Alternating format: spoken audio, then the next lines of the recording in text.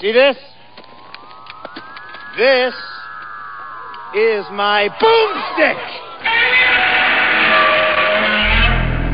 Alive! It's alive! It's alive! I got news for you, pal. You ain't leading but two things right now. Jack and shit. And Jack left town. All right, and hey. Hey. Junior Bruce here with Death Race 2000. I wish. No, this is Slow Robot A Go-Go. The real Don Steele. This is Slow Robot A Go-Go, big show number 145. That's 145. Nice. For those keeping track at home. My name's Mao, with me as always. The real Dr. Morbius. From Parts Unreal Known. From Parts Unreal. Yes, from Parts Unreal. So, yes, the shtick. Go find us on iTunes or Stitcher. If you do rate and review the show, it would help us out a whole lot. Wink. So do that. And also Slice Radio out of Australia. Danny P keeping things real. And then, of course, you can also go and just mainline us right into your veins with slowrobotagogo.wordpress.com. That is the landing page for this show. Or you can do your one-stop shopping at a place called bunchofdorks.com. There you're going to find 3 glorious podcasts filled with information and musings from geniuses. So the top one is Slow Robot A Go-Go. That's the the movie review, B through Z grade only. Then the middle one is Two Dimension Podcast, which comic books. I believe you talk about comic books. I believe. And the like. And then no direction. No direction. And then the bottom one is, of course, the longest running podcast in the history of the internet. That's bunchofdorks.com. No, just Bunch of Dorks. Which is just kind of music and talking about music and talking about other things. And hate. And hatred, Because it's on the internet, so it has to have hatred. That's what fuels the internet. Prerequisite. Outrage and hatred fuel the internet. Yeah, controversy. Right, because that's great. All right, so that's the end of my shtick. What do you got going on, brother? Destination Nightmare blog. More comic book scans. It's very groovy. Check it out. Yeah, apparently a lot of people have been checking it out. Check it out. A lot of people's, man. More. Man, we want more. Sneaking up on the 100,000 hits. We want more, too. That's freaking incredible. We want the world, and we want it now. Right, I've heard that. Yeah, I think Jimbo said that. Jimmy Morrison. The Lizard King. Great. Anyway. You think he gets too much credit?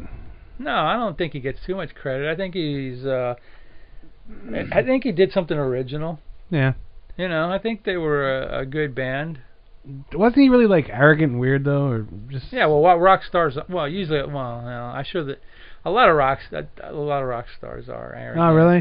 Yeah. I don't know anything about him. That's just rock stars. That's just rock stars in general. Okay. No, him. I don't know anything about him other than he lived in Clearwater for a while. He was born somewhere else, but he lived in Clearwater.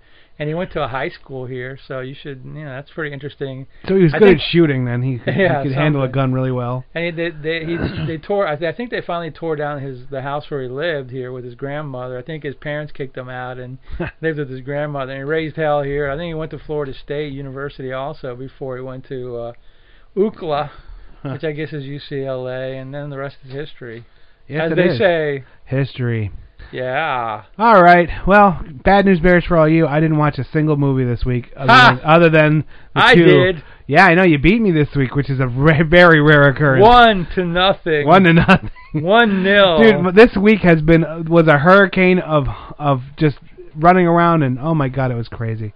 So I got nothing personal done. It was all just work and oh, it's crazy. Yeah. I'm tired. So go ahead. What did you watch this week, Dr. Morbius? What I watched was a documentary on a B-movie director by the name of Don Dohler. The real Don Dohler? The real Don Dohler. And the documentary was called Blood, Boobs, and Beast. And it's basically his story of B-movie making and more, actually, because I've never heard of him. What did he do? He did really cheapo movies. Alien. What was the one? Night Warning, and there was the Alien. So, what years? Fiend was another one. 60s, 70s, 70s, 80s, okay, and 90s, and to till the 2000s, I guess. But yeah, The Fiend, Night Warning. That's when he made an appearance in his funeral. Alien Factor. I've never watched many of them because these are really, really cheap. But he came along he started in '77. And he came along at a time when it was perfect because the video explosion happened. Oh, okay, yeah. And they would take anything, including his movies. So he got a lot of movies put on video. And that should be on the back of his boxes. They take anything, including my movies. Yeah, signed the director, the writer. Interesting was he made them in Baltimore, Maryland. Also the John Waters territory, but his movies were a little different than John Waters. They were all like horror, sci-fi, with Ricky Waters, with TNA and all that good stuff. And nice. And he had an interesting career because not only did he do the movies, but before he did the movies, he also published a comic book fanzine in the '60s, and he actually had working for him Skip Williamson, Jay Lynch, and Robert Crumb, who ended up becoming famous underground cartoonists. So he was kind of like... I know R. Crumb. Yeah. So he was kind of like, an early underground artist, and he created a character called Pro Junior, which is a weird-looking character, which they actually took from him, and they actually created an underground comic book about Pro Junior. So I didn't know that about Doler. And then after that, before he went into movie making, he published a special effects magazine called Cinemagic, which was before a lot of the magazines, a lot of the other pro effects magazines came out, and he influenced a lot of people along like Tom Savini and people like that. And And what was even more interesting, in the documentary, they had some footage of people talking to people. I think at a convention, probably Comic-Con, or one of the people that was a fan that was in his early days influenced by Don Doler was J.J. Abrams. Oh, and he's in the documentary too. They talked to him for a little while, a few minutes. That's cool. So it was like, really? So even some people like J.J. Abrams was into Doler's early work, Nice. So, because even there's video stuff, and these kids all grew up during the video era, so they probably saw Fiend or Night Warning or Alien Factor or whatever, something, and they're like, they saw it and they were like, I could do better. So it was a really cool. It was a really cool. It's something that you should watch too, because it shows you the pitfalls and how tough it is to do independent filmmaking, and low budget and all that. But besides that, it goes into the guy's real life, and it talks about how he had a sister who was mentally challenged, and when the mom died, they had to take care of her. And then to make more even like heart-wrenching, towards the end of the movie, you find out that the subject matter, the director, Don Doler, ended up being a producer, really didn't want to direct anymore. He gets diagnosed with brain cancer. Oh. And he passes away. I'm like, wow, I didn't read about this. You're like bummer. This was like really hit me hard. I was like, wow, this is really like... Yeah? So, but the director, keeps going on with the movies, and it's on YouTube, so definitely check it out if you can. Check it out if you like this, if you like the B-movie genre, definitely. It's called Blood, Boobs, and Beast. That's cool, man. So definitely check it out. I'll give it a 9 as far as a documentary. Wow. It's really good. I mean, it's not like technically accomplished, but the subject matter and what so if you transpires within it is really good. And trust me, if you're listening to this podcast, then this is right down your alley, because this is the world we live in, B through Z grade, the little engine that couldn't kind of thing, and not always. I mean, I'm not being derogatory towards the movies we watch. They're that's what they are. Well, it's really the little engine that could, because it wasn't great, but it made it. It was made, and people saw it, and it influenced people like J.J. Abrams. So there you go. I remember this is kind of related, but also kind of maybe I just pulled myself back and I was like, no, just don't. When we were at the public access place, and we were doing the show every week or once a month, and we were rolling pretty good. I was fairly well known in that arena. You're notorious. Notorious, yeah. And at the time, I was also I became a black belt, and I'm really good with weapons. Not really good. I'm not being arrogant, but I know my way around various weapons, and I'm fairly accomplished with them. And everyone at the studio was trying to talk me into making a kung fu movie, because I'm crazy with the kung fu. Now I haven't watched a lot of them recently, which I guess is kind of depressing. But for a while there, I was watching like 2 and 3 kung fu movies a week, just watching and watching the whole world. Your brain will explode. Yeah, and they were like, you should make one. You should make one. You could make one. And you start to think about it, but the reality of it is, it would look like, what was it? Remember that one that it was like they were going to this Lady office Street Fighter? Or that one where they were like, it was a foreign made one where they were like, it was a real mess. We Operation watched Las Vegas. Yeah, Operation Las Vegas was one of them, but there was one where Ninja something. Remember that where they were Ninja Dragon. Yeah, yeah. It was an earlier one. And that's one of those things where you're like, that's what would turn out. That's what it would happen. No matter how well you plan it out, no matter how much, without real money, it just kind of, it's just a bunch of people looking goofy in front of a camera, and that's part of the problem. And it's I never did. Of course I never did make the movie. I was like, no, I'm not gonna do that. Well, maybe never say never. Yeah, no, I'm not. There's no such thing as never say never. I mean, the technology is so advanced now that it's just a matter of really. Well, to me, I always thought it was a matter of planning. Yeah. I mean, literally, like if you have a really nice camera setup, which is not that expensive anymore, it's gonna be HD. Lighting kits, you're gonna have to spend about $2-3 grand on sound and lighting to get so you could actually capture it. Not BS. From that point on, you just have to make sure you plan the shots and have fairly competent people doing it. But it's still so hard. Hey, as far as plugs go, don't forget the. Oh my God, the biggest one. Yeah, don't forget. We did forget. My God, talking about video projects, nothing. Man, my brain is fried today.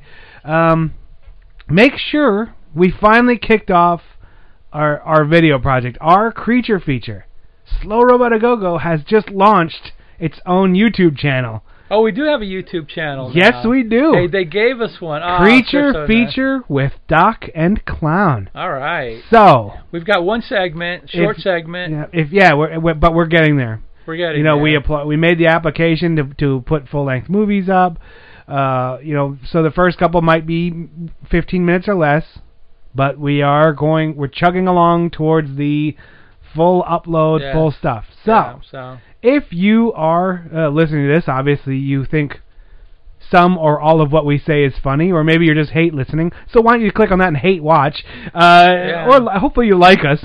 You jot down, just go to YouTube and search Creature Feature with Doc and Clown. Our first short is us.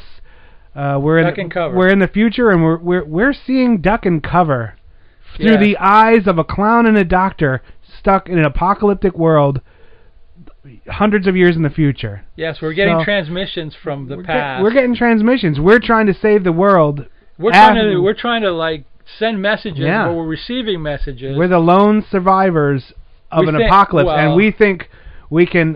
We're trying to communicate to the past to save and prevent the apocalypse. Will it work out? Who knows? Who knows? But really, we're just trying to show crappy stuff. So. But we're just creature features. So check us out on YouTube and click like and share with friends. And here's some trailers while we're doing that. Friends. Johnny, what can you make out of this? This? Well, I could make a hat, or a brooch, or pterodactyl.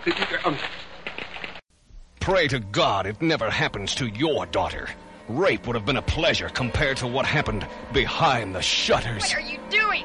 What's that in your hand? Behind the shutters lurks a deranged maniac and helpless women. You'll need a babysitter. It's not for children under any circumstances. Behind the shutters, the lucky ones died in their sleep. Rated R. You'll sleep with one eye open after you see Behind the Shutters.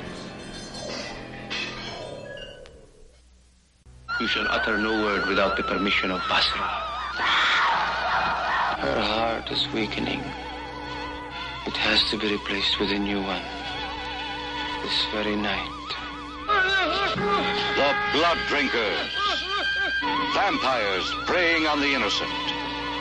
In the dark of night, they attack to refresh themselves with the warm blood of the living, leaving behind them corpse after corpse, with no one safe from their deadly fangs. These are the Blood Drinkers.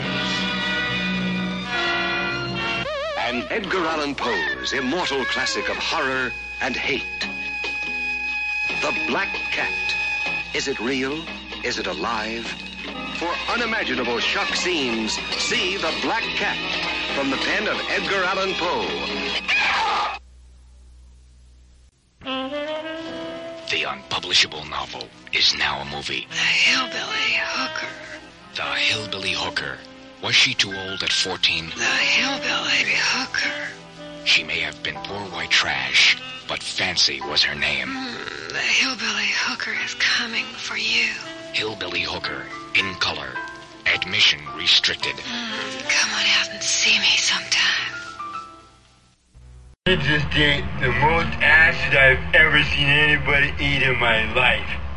Now that was a trailer break. Hillbilly Hooker. An epic trailer break for the ages. All right, so I've never seen any of these. First one was what? What was the first one? The Oh God, I don't even remember. It was like Rape was a. Oh yeah, Behind the Shutters. Behind the Shutters, yeah.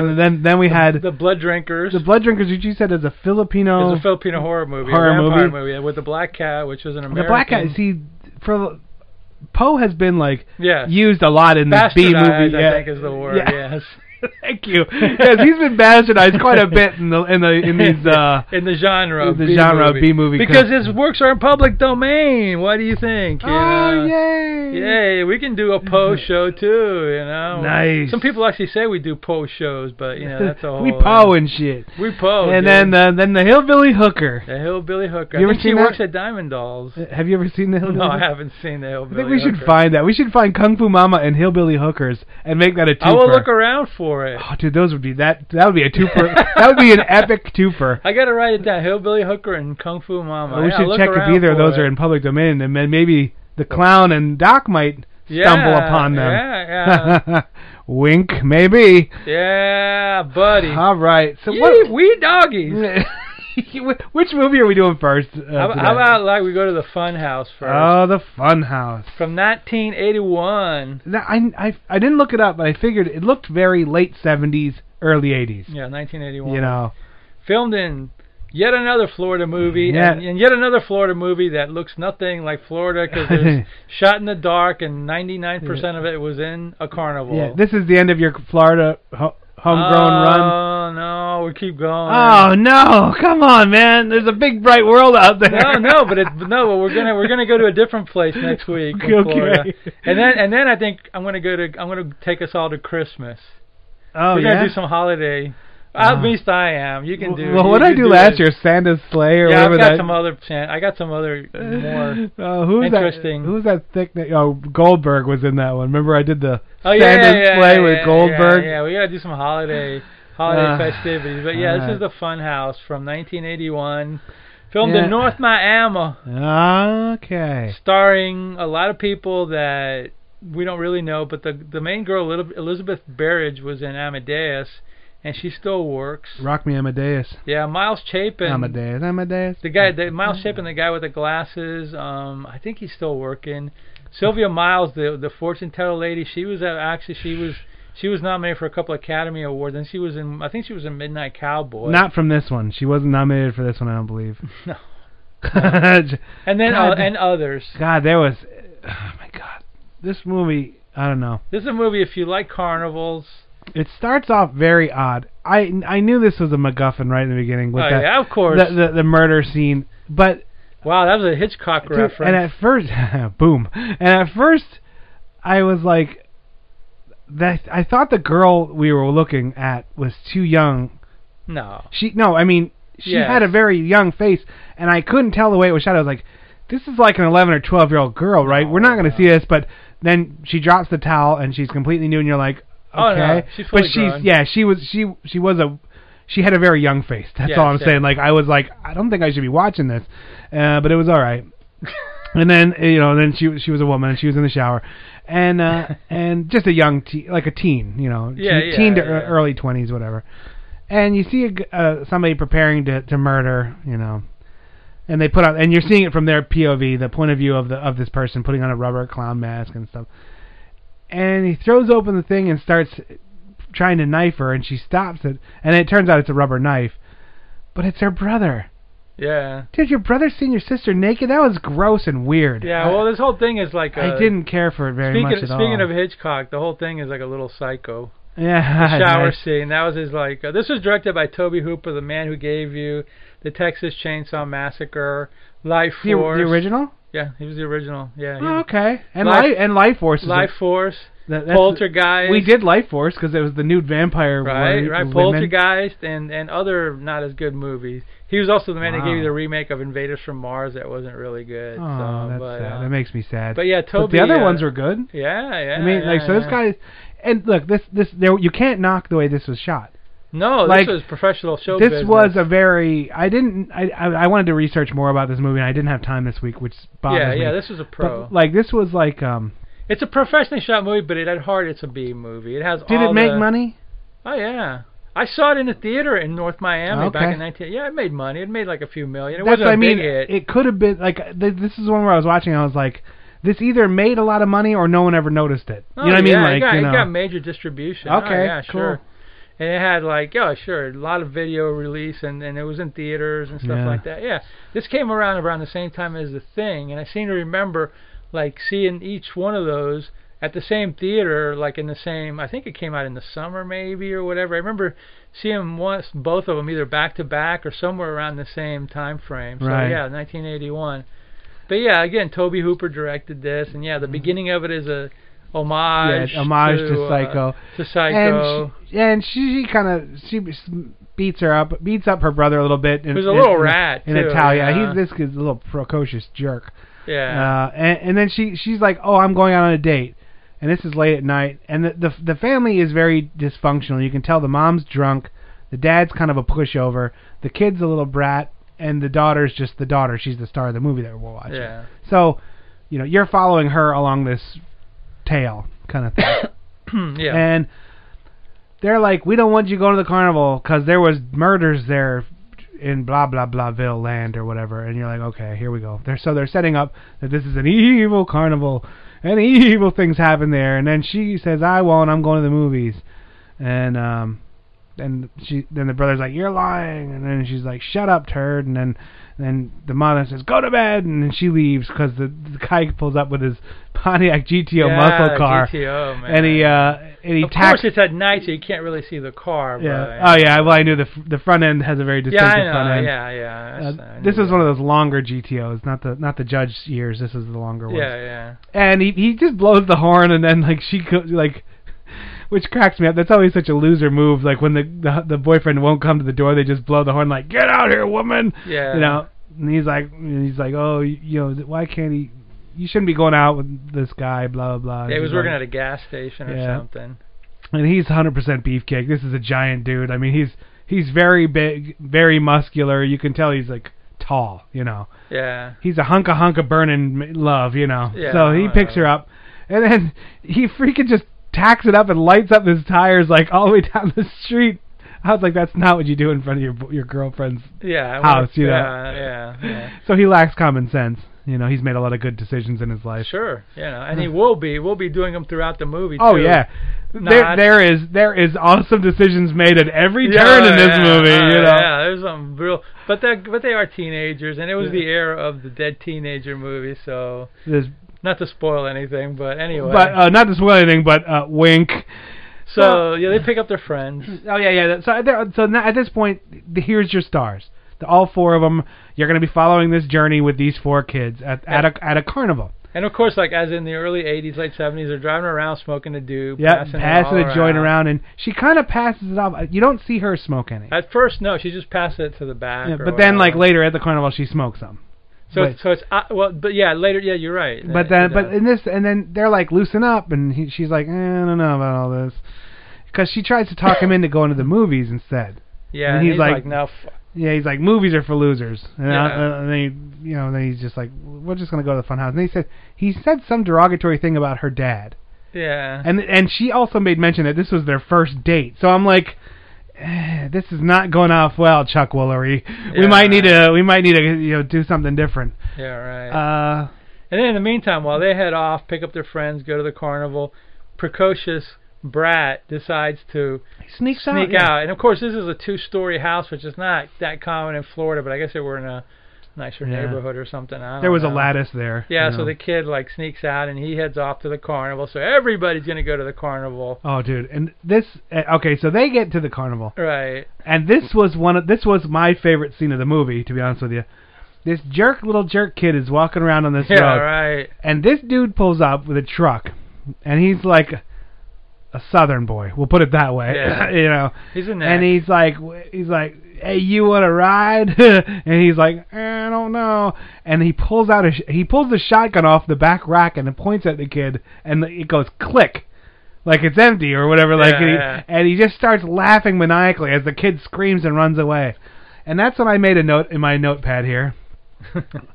Let's see. Okay. Well. Oh yeah, this movie represented a time when kids were at the bottom of the food chain, and that's completely opposite of what it is now. And I think that's part of the problem. When I was a kid, if there was an older guy or an older group of teenagers, there was a very good chance they were going to chase you and or beat your ass. Yeah, it really and was. And you had true. no repercussions. And now kids hold all the power. That's true. You can't do anything. I think that's the problem now. Everyone grows up thinking. That's an interesting concept. Everyone thinks that kids are like their future. Kids aren't the future. They're just freaking dumb adults. They're just not dumb yet, or not adults yet. They're dumb. And it was one of those. It represented a time, and I immediately flashed back to my youth, and I was like, oh my God, we were in constant terror. I know. Because there would be people that would just beat your ass. You'd be driving your bike around and you saw a group of other kids, you're like, uh-oh. Either they were your friends or they were your enemies. Yeah, you didn't know if you were going to get into a fight or, if you were just going to scoot right by them. But now, even, adults, teachers, no one can hit kids anymore, and I think that's a real downfall in our society. I mean, it's good, but it's... I'm not saying put cigarettes out on a kid, but you know what I mean. But I mean, a little bit of fear is good for a person, From time to time. but not that kind of fear, not shotgun fear. Dude, that was the way he just started laughing. I was like, Jesus Christ. Well, remember, this is directed by the man who brought you the Texas Chainsaw Massacre, so he has a good perspective. He has a perspective on really life. Grounded. He's a really grounded individual. Yeah, I got you. Yeah, he has a viewpoint on life, and it's not a positive one. Oh, that Toby! That wacky Toby. So anyway, now we'll get to the carnival. And, we get to the carnival and all the one thing about the carnival that rang false to me was that the fortune teller, the fun house, the rides were cool, but the strip club in the carnival, I don't remember seeing that at any carnival that I went to. And look, if you're sitting in a tent in a carnival watching strippers, you really need to have some self-reflection about this. Is pretty much the lowest point of your life. Either you got to start making steps to turn yourself around, or just go kill yourself. Because you've really hit. That is what rock bottom looks like. If you're sitting there yucking it up in a tent at a carnival watching has-been women that have been around for quite some time strip, you might need to see a priest or something, do something to change your life. But I think that was just about the end. I think that was added in just because somebody said we need more TNA in this movie, because that didn't ring true. But whatever, there may be 12 seconds of the teenager's boobs at the beginning ain't gonna hold the movie, Yeah, right. We need a little bit more. We need some butt. I know, but I was like, I just watched that and I was like, oh my. Yeah. Now I was happy they didn't give us that whoa, trippy drug view. They didn't take the camera and pretend it was stoned teenagers walking around the carnival. No. Which is very common in these things. It's like a cheap way to go, like, whoa, they're all high. Yeah. They showed them doing drugs, but they didn't even, make them goofy or laughing, or they're just normal teens. They weren't even... Yeah. So that didn't really even play much of a part. So they go around through the carnival and they go to the two-headed. They see the two-headed cow and all these weird creatures. But remember that before that they lied to their parents about staying there. Oh yeah. The girl, she called the girl because somewhere along the way the glasses said, "Hey, why don't we spend the night here?" And that guy looked like Skippy from remember that Too Close for Comfort sitcom? Yeah. The neighbor boy, Price. the neighbor kid, Skippy. Yeah, Miles Chapin did other movies too, but so then the girl, the friend, the two girls, the one girl probably didn't want to do it, but the friend kind of like, maybe you should do it, and then the big thing is, Skippy from Too Close for Comfort goes, "Oh, I remember this one guy. He stayed the night in the fun house." And they were like, "No, he didn't." He was like, "Yeah, we're going to do that. That's a great idea." And everyone's like, "Yeah, that's an awesome idea." And what's interesting was that he ends up to be more so than, you know, the other dude. He ends up the one that the troublemaker. He's the one that gets her in all the in a lot of ways. You know, he instigated that. He did something else later. And he did another thing later in the movie too. And then he got his whatevers in the movie. But It's comeuppance. So then while they're looking through all the freak shows, they see like they go into the one room where there's like a two-headed, a deformed baby embryo or whatever, you know, and they were like, "Oh my God, this is real." No, that's not real, you know, blah blah blah. Wah, wah. And this is that and the other thing. So yeah, so then they go in the fun house, and then Junior sneaks into the carnival, so he's like, you know, doing. Yeah, Junior's walking around checking things out, trying to get like pictures maybe. You'd have to think, because he's a little rat fink. He's probably his whole motivation is to take pictures of the daughter. Yeah. To get her in trouble, because he is like, and I guess that is very common in brother sisters, that hatred. Yeah. Of constantly like picking at each other, you know. Yeah. Siblings. Sibling rivalry. Rivalry. Yeah. So then they go to the fortune teller and they piss her off. Oh, she kicks them out. She gets rough quick. Yeah, Sylvia Miles. She gets rough and nasty quick. So they piss her off. So these are just a bunch of young ruffians. This is whatever. Really standard carny stuff. And there's also like a screaming God sees everything you do woman who's she's just in the whole movie factor, yeah. And she ratchets it up. You're like, okay, this is weird. Yeah. Like a homeless woman screaming at them two, the two girls. God sees what you do, you know. Right, yeah. He always sees what you do, and then they're like, okay, crazy woman. Yeah. So anyway. Moving the plot forward, they have their shenanigans. It's winding down. They all buy their tickets and they go to the fun house. And they, one at a time, hop off the carts, and that's the end of it. Yeah. Now, carnival shuts down. Yeah, the carnival shuts down, and there they are. Now, during this thing, at the carnival fun house, there's a Frankenstein monster in a rubber mask and kind all of kinds a challenged-looking dude. Yeah, looking weird, really odd, weird-looking guy, and he's in charge of putting people in and out of the carts. Yeah. And you kind of see him, and there was a really big close-up. He's got a real big Frankenstein. I thought he's not the typical one, a real big one. Yeah, it looks like a bobblehead kind of. The Frankenstein head is really big. Yeah. And at first you're like, oh, this is just the director tying things together, because in the very first shot, it opens on the Frankenstein poster kind of. Yeah, and then there's a clip of Frankenstein in the movie. The parents are watching Bride of Frankenstein. Right, and that's when I was like, oh, you really shouldn't show a better movie inside of your movie. Yeah, well, because then you're going to start thinking of that better movie throughout the movie. But this one wasn't. This one didn't. It's a tie-in. Yeah, it was a tie-in, because at first I was like, I thought we were going down like Super B Avenue. Yeah. But this one actually was competently made. Like it definitely, yeah. That happens often when you're watching B movies. They show you another movie, and all of a sudden you're like, oh, I wish I was watching that movie. It was shot. But this one is terrible. It was shot a movie, but it had the heart of a B movie. Yeah. It wasn't trying to be philosophical or take you anywhere deep. It was just to scare you and shock you and whatever. It did. And the carnival setting has never really been like something I thought of as it can't carry a movie. I've been to enough carnivals to know that they're the same stupid backwater crap. They're very shoddy. It's always just the same junk. So the allure or if I was a teenager, I'd probably be like, oh wow, that's so cool. But as an adult looking back, carnivals are just kind of crap holes to take your money. Yeah. I don't even go to them. I don't go to them, but I have a fascination when I see them. Like at the schools, like at SPC or whatever, and I go, oh look, it's a carnival. Oh, there's a Ferris wheel. It does bring back some deja vu feeling or some kind of a, some kind of a whatever, But nostalgic feeling. I don't go in them at all. Well, yeah, it's just I don't bother with them carnival. at all, But so they go in the carnival, they go in the fun house, and now the stage is set, and they're messing around in there too. Or did they mess around outside? No, well they were like kind of making out, but then they got shooed away because there was like a homeless dude urinating. So then they went back in or whatever. Yeah, so they went into the fun house, and then they were like kind of they kind of made it look like they were finished with having sex.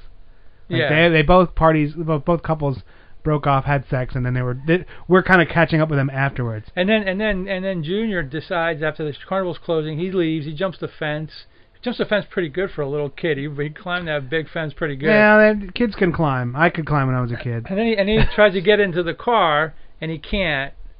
So he's like, he's trying to break in the car, so he can't. So he goes back in, and he gets lost somewhere or something like that, And then I think the old lady scares him too. I think everyone. She scares everybody. He's a skittish little dude. The kid's kind of. And then meanwhile, while the carnival's closed down, Frankenstein Jr.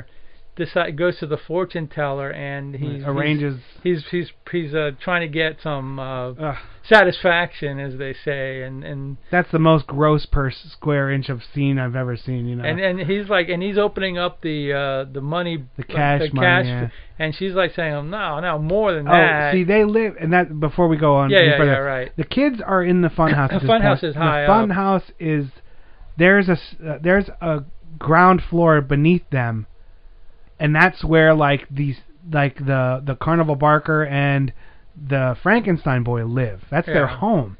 So they're the kids are all perched up, looking down through the loose boards at the scene, watching it. They're like voyeurs. Yeah. Their voyeurism is what they're watching down below. Yeah, as it's after hours, and they're the carnival's closed. This is carny life. Were they watching the Frankenstein and the fortune teller? Okay, I missed that part. They were watching that. Okay, yeah, that is important because then Glasses decides to do something stupid. Yeah. Yeah. So anyway, she hands him a good time, and then.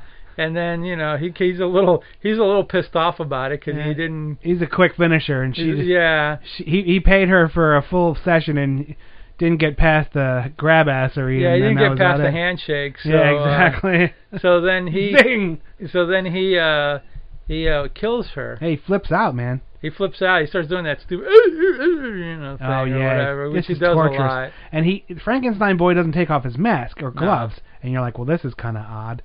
And that fortune teller is rough around the edges, so yes, it's a pretty gruff scene. It's So he wastes, he kills her, and then you find out that the Barker is dad. Yeah, that's his so dad. he's like, he smacks him around, and he's like, "Why'd you do that? You're not supposed to do that to like those people, our people. Our people. You can do it to the locals, but you don't ever do that to our." CarnyCon. Yeah, exactly. Yeah, so it was like, we'll take care of it or whatever. We'll blame it on some kids. We'll throw this dead hooker off into the swamp, and that's gonna be the end of it. Yeah. So then he goes, "How much did you pay her? $100? Oh my God! I could have got you the whatever thing for $15." And then somewhere in the meantime, we find out that the money was gone. Yeah. So, and we find out that Glasses. Yeah, Skippy. And I didn't see that scene. No, they didn't take it. They didn't show him taking it. Oh. They left that like something to be unveiled. Oh, because I missed that part. I go, well, okay, he took it, but I thought they didn't show it. So somehow or another, he got down. Because they're up there and they watch this hooker get killed, and they're we got to get the hell out of here. So they can't find their way out, and then they find their way into that room. Oh. And they're kind of like, oh my God, we got to get out of here. And that's when all four of them were in that room. That's right. I forgot about that. So then they go upstairs, and then they're like. Then the dad's beating up the kid, two things happen. Right. He discovers that the money's gone, then he really gets angry. And then he's like, "Where'd you put that money? You stole that money." And the Frankenstein boy's like, "Bah, bah." Then the mask comes off. Yeah, and you see and then it's Horrorville.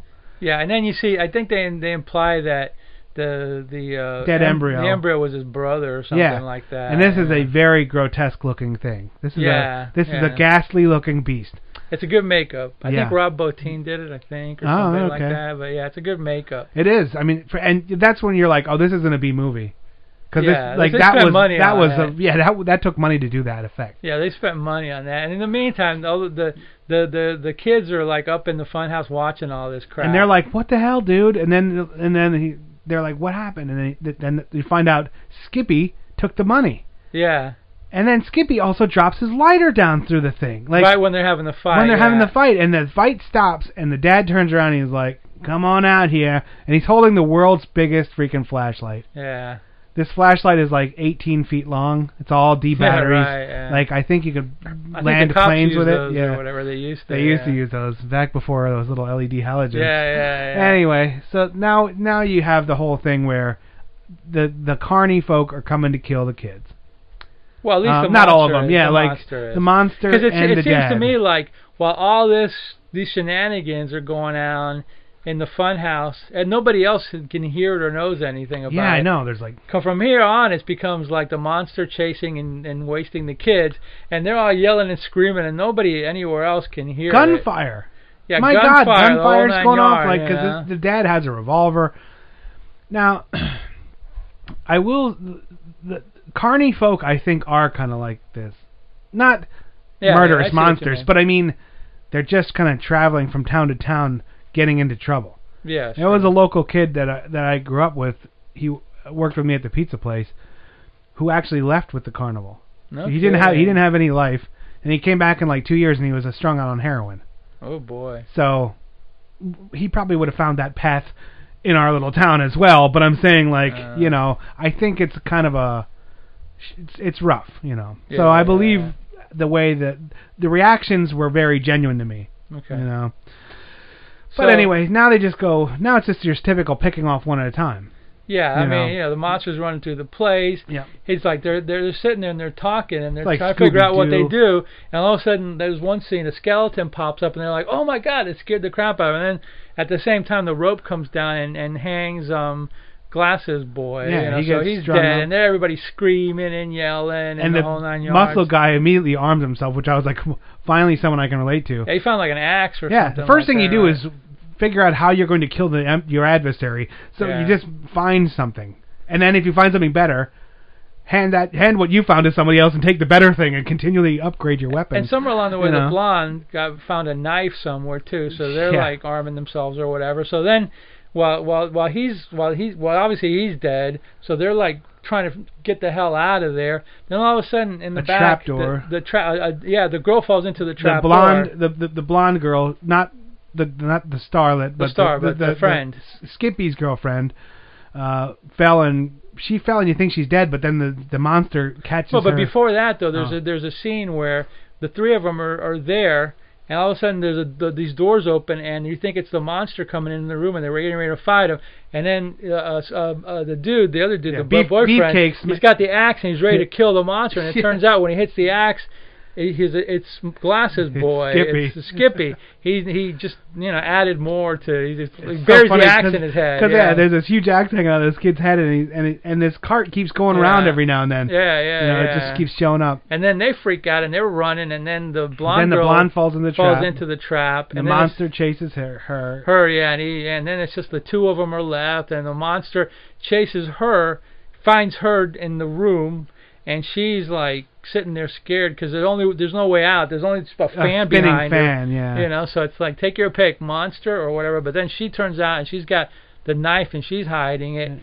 So then she starts going, I know what you want, I know what you want, monster boy, and he's like, So he like hugs her, and then she grabs the knife. She knifes him in the back. But that wasn't good enough to kill Monster Boy, so he ends up like bludgeoning her. Which I'll tell you straight up, if you get one in the back like that, I don't think you're moving anymore. I don't care. But whatever. Yeah, it's a movie. So it's a B movie. So basically then we got Beefcake, his girlfriend, the starlet of the show, and the dad. You know? And it's that kind of the climactic thing. They're hurting each other. He gets into the boyfriend. He gets into a fight with the dad, which I wouldn't. I think I wrote that down in my notes. I was like, that's a lot of dude, and at a very at the peak age of like probably 22, 24, that's when you're muscular, you're peaked, your testosterone's still out of control. Like he would have been a handful to contend with, even for like a carny guy. But you got to realize too that even though he's a young guy, you still got some old guy strength. Oh no, I know. I mean, the old guy was formidable. He has carny muscle, he's been moving things his whole life, but.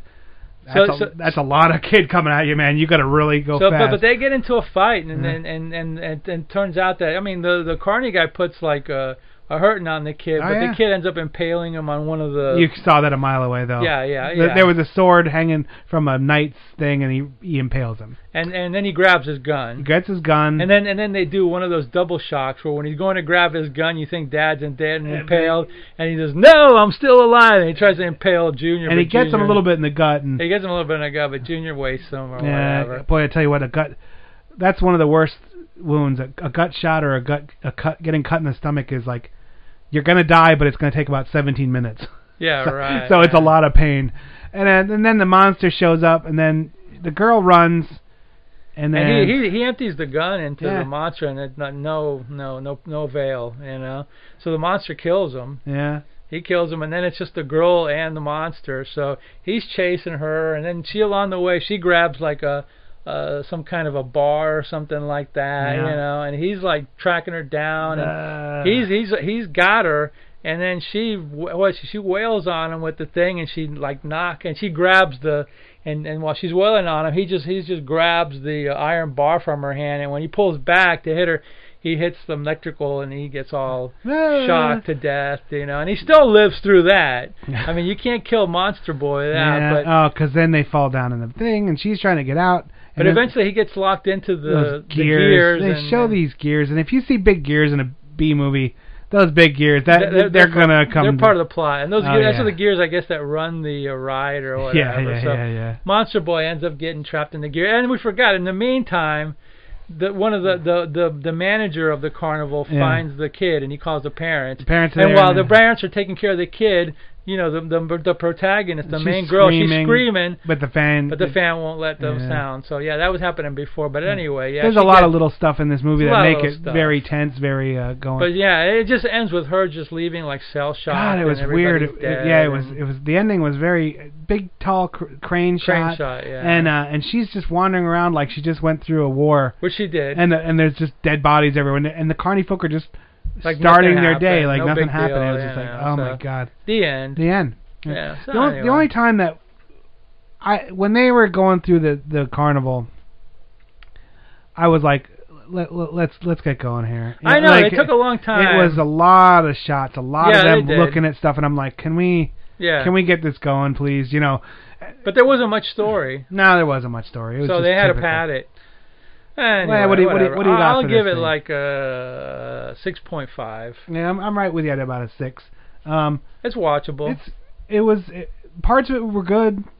Parts of it were very predictable. Parts of it were But it's a B movie at heart. Yeah, that's all it is. On an A budget. So all right, we're going to drop in one trailer, and then we'll be right back with our second movie. 2 for 1 today. Man, that's a lot of value. I have negotiated my butt off, Giorgio. I've tried bribes, I've tried gifts. I even sent him some pet oxen. I mean, they love that crap in Malaysia. But he won't budge. The company. Well, what about me? Well, you're cool and everything, PJ. It's just that you don't have that hip-hop beat. What are you talking about? I'm talking Gator rap, baby. I think you've inhaled too much swamp water there, little buddy. Your brain is drowning. Dig this. You've hardly any faith. Boom, boom, boom, boom, boom, boom. Well, I'm a mean motor gator, a rock and roller skater. Try to catch me now, I'll kick your butt later. Yeah. What is that? Yo, what's up with that? It's Gator Rap. I live in the swamp, but I'm no Forrest Gump. I'm gonna be illin' if I'm not chillin'. Whoa, I hear a skateboard.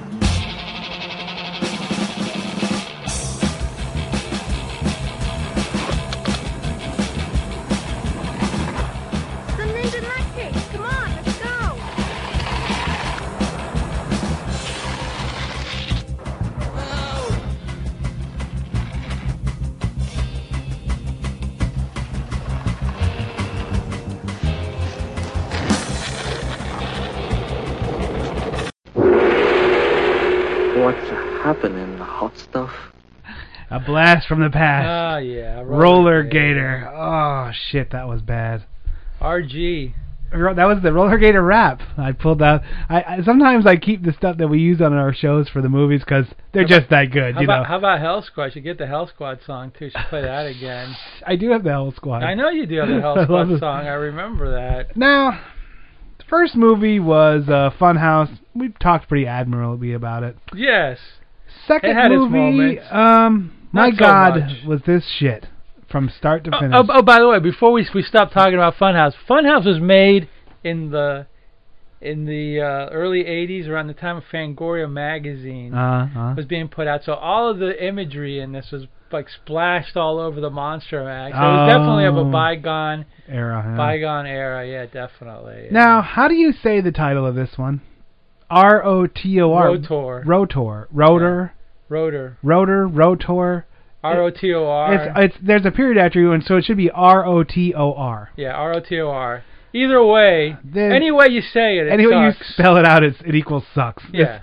This is one, This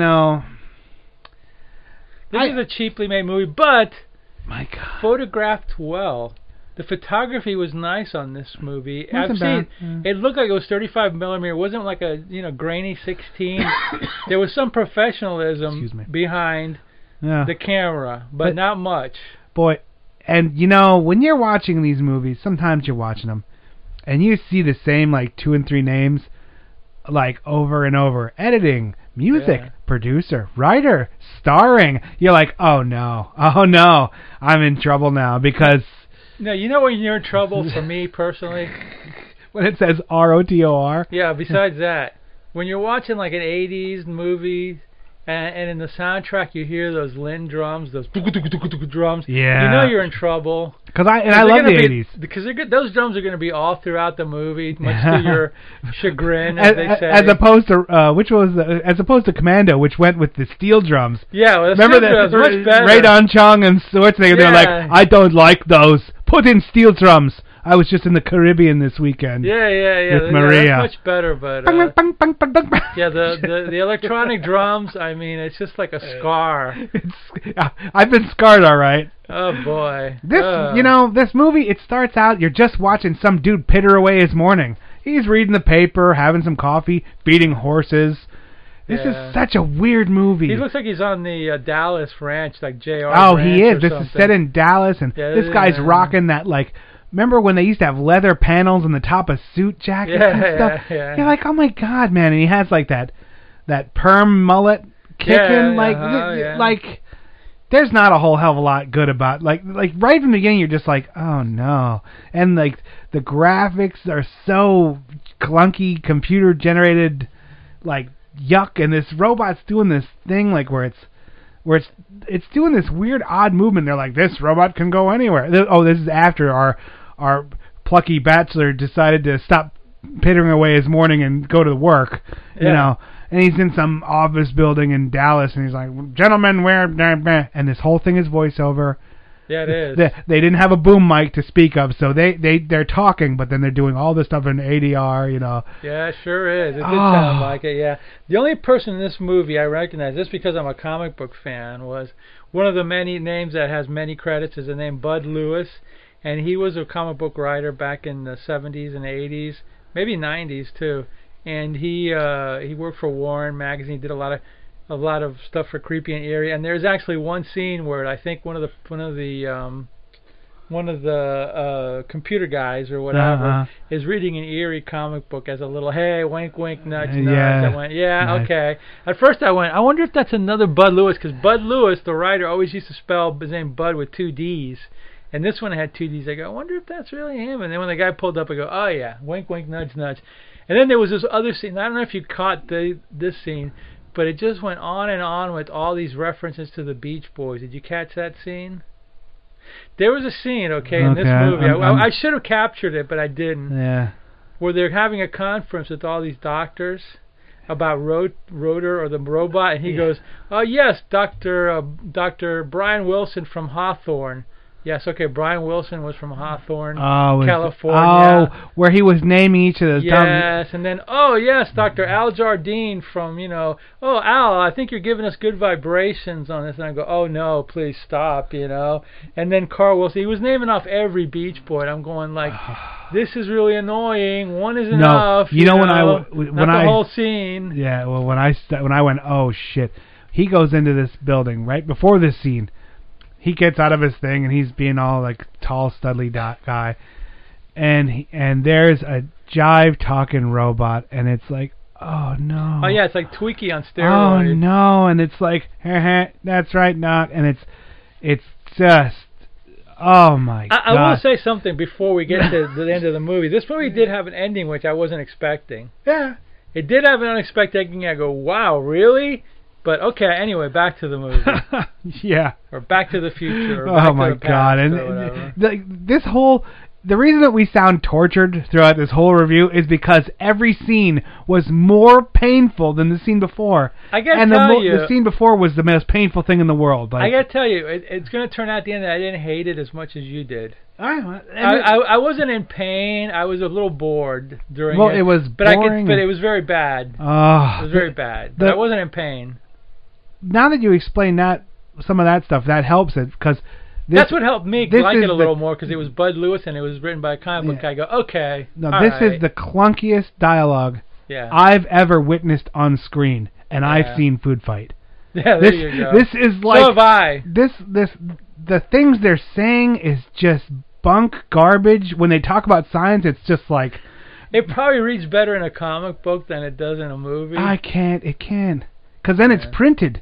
You know what I mean? Like, this is just dumb words said out loud, and when they're talking to each other, they're saying like really dumb words that are trying to sound smart, but they're dumb, and the dumb reactions are dumber than the dumb words that were said to them in the sentence before, and you could tell like this dude, the star, the big Texan guy, he was probably either he owned a dojo or he was a very high-ranking member of a karate dojo, because everyone in this movie was not an actor but knew karate.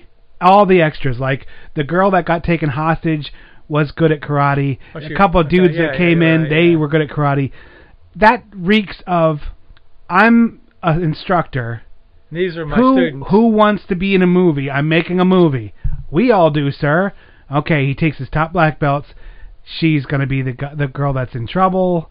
Well, some of the women in the movie were good looking. I specify some. Well, no, and so he had good looking. We're not even going to break down the scene by scene on this one. Well, basically let's talk about the movie. Basically, he's trying to create a robot, like a RoboCop. Right. And then of course there's the evil politician that's pushing him to hurry up and finish it because the senator needs it. The senator needs it. It's going to roll downhill, boy, and oh my God, the yuck. And the doctor's like, I can't do this right now because he hasn't fully tested and I don't know if it's going to work or not. And he's like, well, you better do it or else I'll fire you and I'll fire everybody there and blah, blah, blah. So he ends up quitting. And he goes, I quit, and he leaves. So our star of our movie quits. So, and then they leave the whole project to his goofy assistant. His goofy assistant and the jive-talking robot. And the jive-talking robot. Who's number 3 in charge, apparently, and you're like, oh. Yeah, and then the jive-talking robot starts wearing like a little cop hat or whatever. So then, like, along the way, he leaves, and something happens where, like, Rotor comes to life somehow. What happens is, the guy... There's another jive-talking... There's a jive-talking janitor who says he's Indian, but he's really Puerto Rican, and then he's trying to be all rapey with this girl, and she's like, get out of here, you're gross. And then he does something, he's like, shit, you just don't understand Indian culture, and then he causes a short that makes sparks go between like 2 electrodes, and that starts Rotor. And Rotor's like, like some 80s cop with a bad handlebar mustache he's trying to rock the Tom Selleck stash or whatever. Or like the Queen. Remember Freddie Mercury? Yeah, he's rocking the Freddie Mercury look. He's rocking the Mercury, wearing the leather from the Village People guy or whatever. And then he's just not talking and just walking around.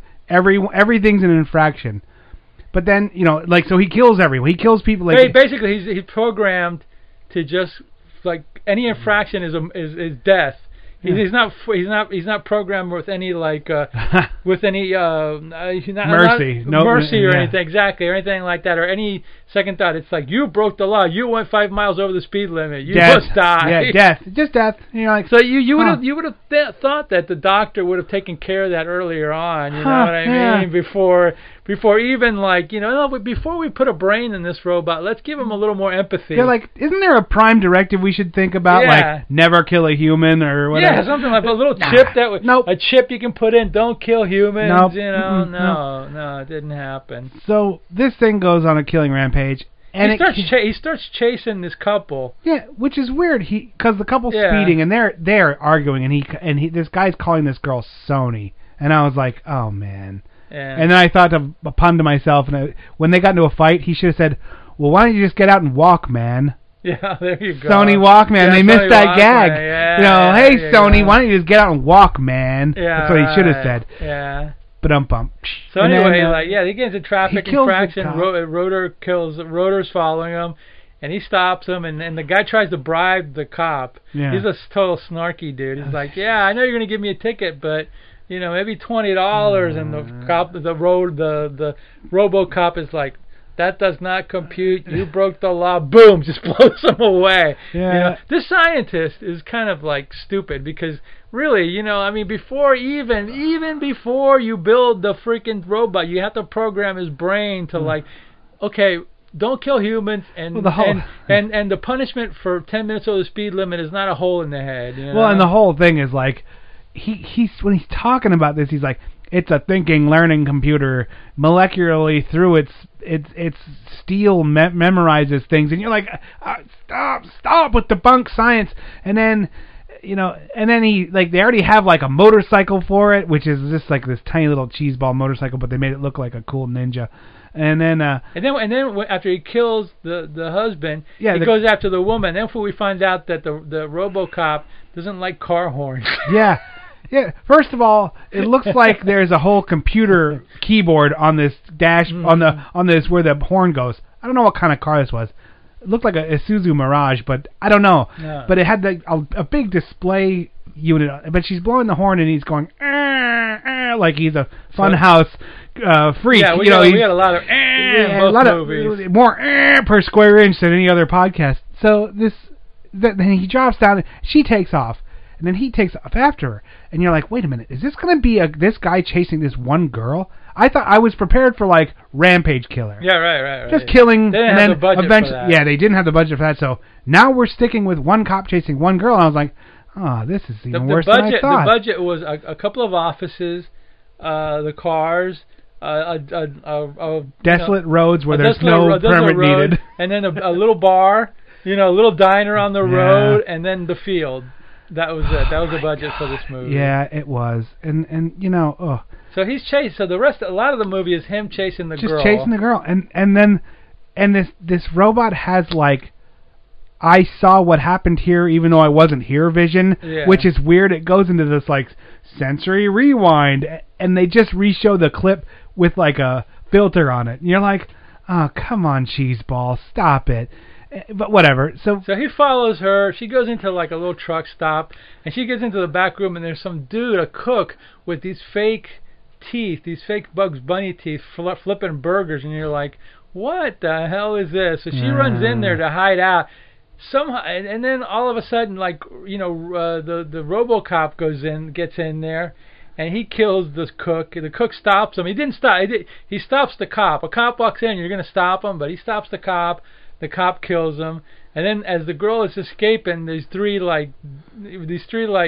dirt bags walk in, and freaking RoboCop dispatches of two of them, and then the third one is some stupid muscle man guy. Yeah, well And then he does this shit where he's like, oh, I'm a tough guy now, watch this, and he takes off his suspenders and he rips off his shirt so he can flex, and you're like, really? He should have went, meh, fisticuffs, eh? You remember the old boxers, And then the cop just not only does he beat him up, but then he walks on top of him. That was kind of funny, you know. And then of course a chase ensues, and then how did she gets in? Oh, we have CBs involved. That's now. what I wrote this in my notes. We have CBs involved. I was like, she has an F and CB question mark? Like, yeah, in 87. Because the doctor's involved. He knows that the chief has called. I was told to call you, Square Jaw.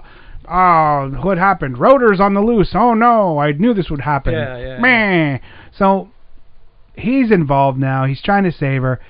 Now, this is very odd. He's like, just keep him busy and meet us at 4 p.m. at this hunting shack. Yeah, they're doing some CB action. Yeah, on a CB and whatever. So then he calls this woman who's obviously a steroid-using muscle woman. Who's got a skunk haircut. Skunk haircut, big gal. I have a Netflix CD sitting out there. With her in it? Yeah, Flesh Gordon meets the Cosmic Cheerleaders. She's in it? She's in that movie. I haven't seen that one yet. I was oh my God. Because I looked up this. She actually had a career. She's in Flesh Gordon meets the Cosmic Cheerleaders. Career, quote unquote. So, like, we got to wrap this up. So basically, like, you know, now she flies in. It's like that robot we made together. It's nice to finally meet. The robot we made together is killing people. Well, let's stop it. Yeah. And then they try lassoing it, and then how do they finally? Basically, he had told the girl that he was chasing. Yeah, 80s girl. The next day to be at some the hunting cabinet. Yeah, a hunting cabinet. So then he and Muscle Girl end up at the hunting cabinet, and then, at the hunting cabin or whatever, and then somehow or another they trap the robots, like beating the crap out of the girl. Meanwhile, you know, he the lassos doctor's it with like exploding rope.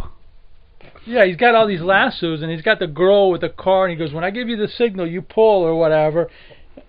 And then she starts honking the horn, and it like sets off the robot. He's like, I can't hear. He gets like caught by the 4 ropes, and they explode. I didn't understand that part. I thought he exploded because they pulled him apart. Well, you missed the voiceover where he said, boy, I'll tell you what, it used to be really tough taking down these stumps, but now I have this primer-filled lasso rope. That and was in the very beginning. They set that up, like he blows up stumps. I forgot about that. With gun-filled powdered lassos, and that's some primer cord that really makes things easy. That's why I didn't get it, because I forgot this foreshadowing at the beginning. Oh my God, because you could have, well, it's just whatever. I'm going to... Anyway. To end this review, I'm going to review my notes. No, but wait. There's even another twist. Okay. So then, Rotor's dead. The doctor goes, and he goes back and he explains everything to the police or to the powers that be. And he says, "Look, I'm done. Here's the story. Here's the deal. I'm done." Oh, that's I'm right. Just gonna wait. Yeah. This is framed out like this starts with him getting arrested, and then he's telling the story. Yeah, he's telling the story at the beginning. You forgot about that. We forgot to set up that intrinsic value. That extremely important, part of the story. So he's telling the story. Then at the end, he goes, "I'm done. That's the end, blah." And he's leaving. I got a house, I got a barn, I got like the fields to do, I got a horse, I got a girlfriend, or my wife or whatever. I'm done. So he walks out. So as he walks out, all of a sudden, it's like evil senator shows up and blows him away. Yeah. And I'm like, what? And he goes like, "Man, see, you're never gonna amount to anything, and I'm not gonna stay. You're gonna ruin us, so whatever, harumph, man, So and then at the very end, like I guess all of his notes and whatever ends in his nephew. And then it gives you the impression they're going to build another robot they set up Rotor too with the girl, with Muscle Girl, Skunk Muscle Girl, or whatever. I was like, what? And never happened. Yeah, no. Well, not that I know of. Here's my notes. And I'm just going to go over these one at a time. Bear with me, everyone. All right, top notes. Same 3 names. Yeah, that's not good. This is the clunkiest dialogue ever. This movie is just talking and watching some guy pitter away his morning. So much voiceover. Ah, shit. A funny robot. These are bullet notes I'm just running through. So many wrong big words and bunk science. Odd pellet gun, real gun edit. Oh, that's right. There was this thing. There's a kind of air pistol that is often used in these kind of movies because it looks real enough that it looks like a gun until you look at the back. The back of a pellet gun, it flares out where kids can pull it back, but it looks really real. Now, what they did in this movie, he's carrying that pellet gun, and it's a chrome one, and he wraps it in the newspaper, and he's like, "I'll save him." And They pull that out. They edit to a real gun coming out of a newspaper firing, and that's a real 45 that's right, firing. The newspaper in the bag. Yeah, and then it goes back the scene where he goes to the 7-Eleven. Yeah, he's just whatever. And then it goes back to the pellet gun. It was a very interesting use of an edit in that they don't need if you shoot a movie with a real gun, you need a safety inspector on scene, or like a firearms expert has to be there to go, yup, this isn't going to kill somebody. Not in this movie. So they carried the BB gun. They edit to a. They went to like a firing range. Because it was extreme close up. They pulled the gun out. Boom. Then they went back to him. Like it was clever actually. That's about as much credit as I'm going to give it. Oh, that's good. Okay, and then I wrote, who the hell wrote this shit? Every scene is dumber and clunkier than the one that was before it. Then I wrote down, talk about how far we've come since the 80s. Because when I watched this, I realized quite a bit that the 80s was like, we were on the cusp of the new kind of stuff. Computers, cell phones, stuff like that. But we didn't have it. Like, this is right before things really ramped up and changed. And you look back at even like the 80s, mid to late 80s, and you're like, oh my God, these people had no concept of what was about to hit, and it's very, I don't know how to describe it. Naive. Like, it's just like kind of naive. Like, there was a payphone usage. There was a payphone and usage, people had Walkmans and cell phones. There was a put the change in the newspaper thing. What? That's what I'm saying. Like, and it's just one of those things. It's the old world. It was the end of the old world. When I watched the old, this is the right before the end. But it doesn't look like the old world because the women have similar. Well, not all the women. Some of the women, most of the women have similar hairstyles from today. The cinematography. You take a movie 7 years earlier. And you see like a big difference. Yeah. Things are really progressing fast, there's a time and place when like in 5-10 more years it was going to change dramatically. It's almost like you could feel they knew things were going to change a lot. Yeah. They just didn't know what direction. Yeah. Yeah. So anyway, okay. So then talk about that, and then I wrote down she has a beep, CB. The beep is a very strong curse word. Yeah. And then I just wrote so much random nonsense. This movie is just filled with nonsense. They don't even connect to each other. Yeah. Then I wrote Rotor 2. Yeah, right. And then my last one is, holy shit, this was horrible. 0 out of 1,000,000. No, I'm not gonna give it. That's my rating. My rating is a 0 out of 100 billion. I'll give it like a 3. All right. Well, yours is way better than mine. Yeah, I did get some enjoyment out of it. I don't know. I wanted to. I really thought I was gonna. I was only a little bored. This is kind of like 80s letting me down a little bit. The last two 80s movies You're hitting the 80s too hard, man. I'm hitting the 80s, man. You gotta go somewhere else, man. I gotta sober up and get out of the 80s a little bit, Nah, just stay in the 80s. It's always fun to I love the 80s. Rotor 2. Yeah, those stupid VH1 shows. Oh, all right, that's it for this week. You got any parting words for our listeners? Beware the robotic cop. Yes, robotic cops are always bad. Always. Yeah. Always bad. But then again, you can't blame them for things. I would kill all humans too. Yeah. Well, you can't. Could you call a robotic cop like a racist though? Against all humans. There'd be no riots because they would kill everyone at the riot. Yeah, They'd be like, oh. I don't know. It's probably a bad idea. Yay robotic cops. It's probably a bad idea. Anyway. All right, that's it for this week. We hope you enjoyed our wonderful movies. My name is Mal, with me as always, Dr. Morbius. Make sure you check out our newest video project at Creature Feature. No, go to YouTube and search Creature Feature with Doc and Clown. YouTube it. Yes, that's the thing. See you next week, everyone.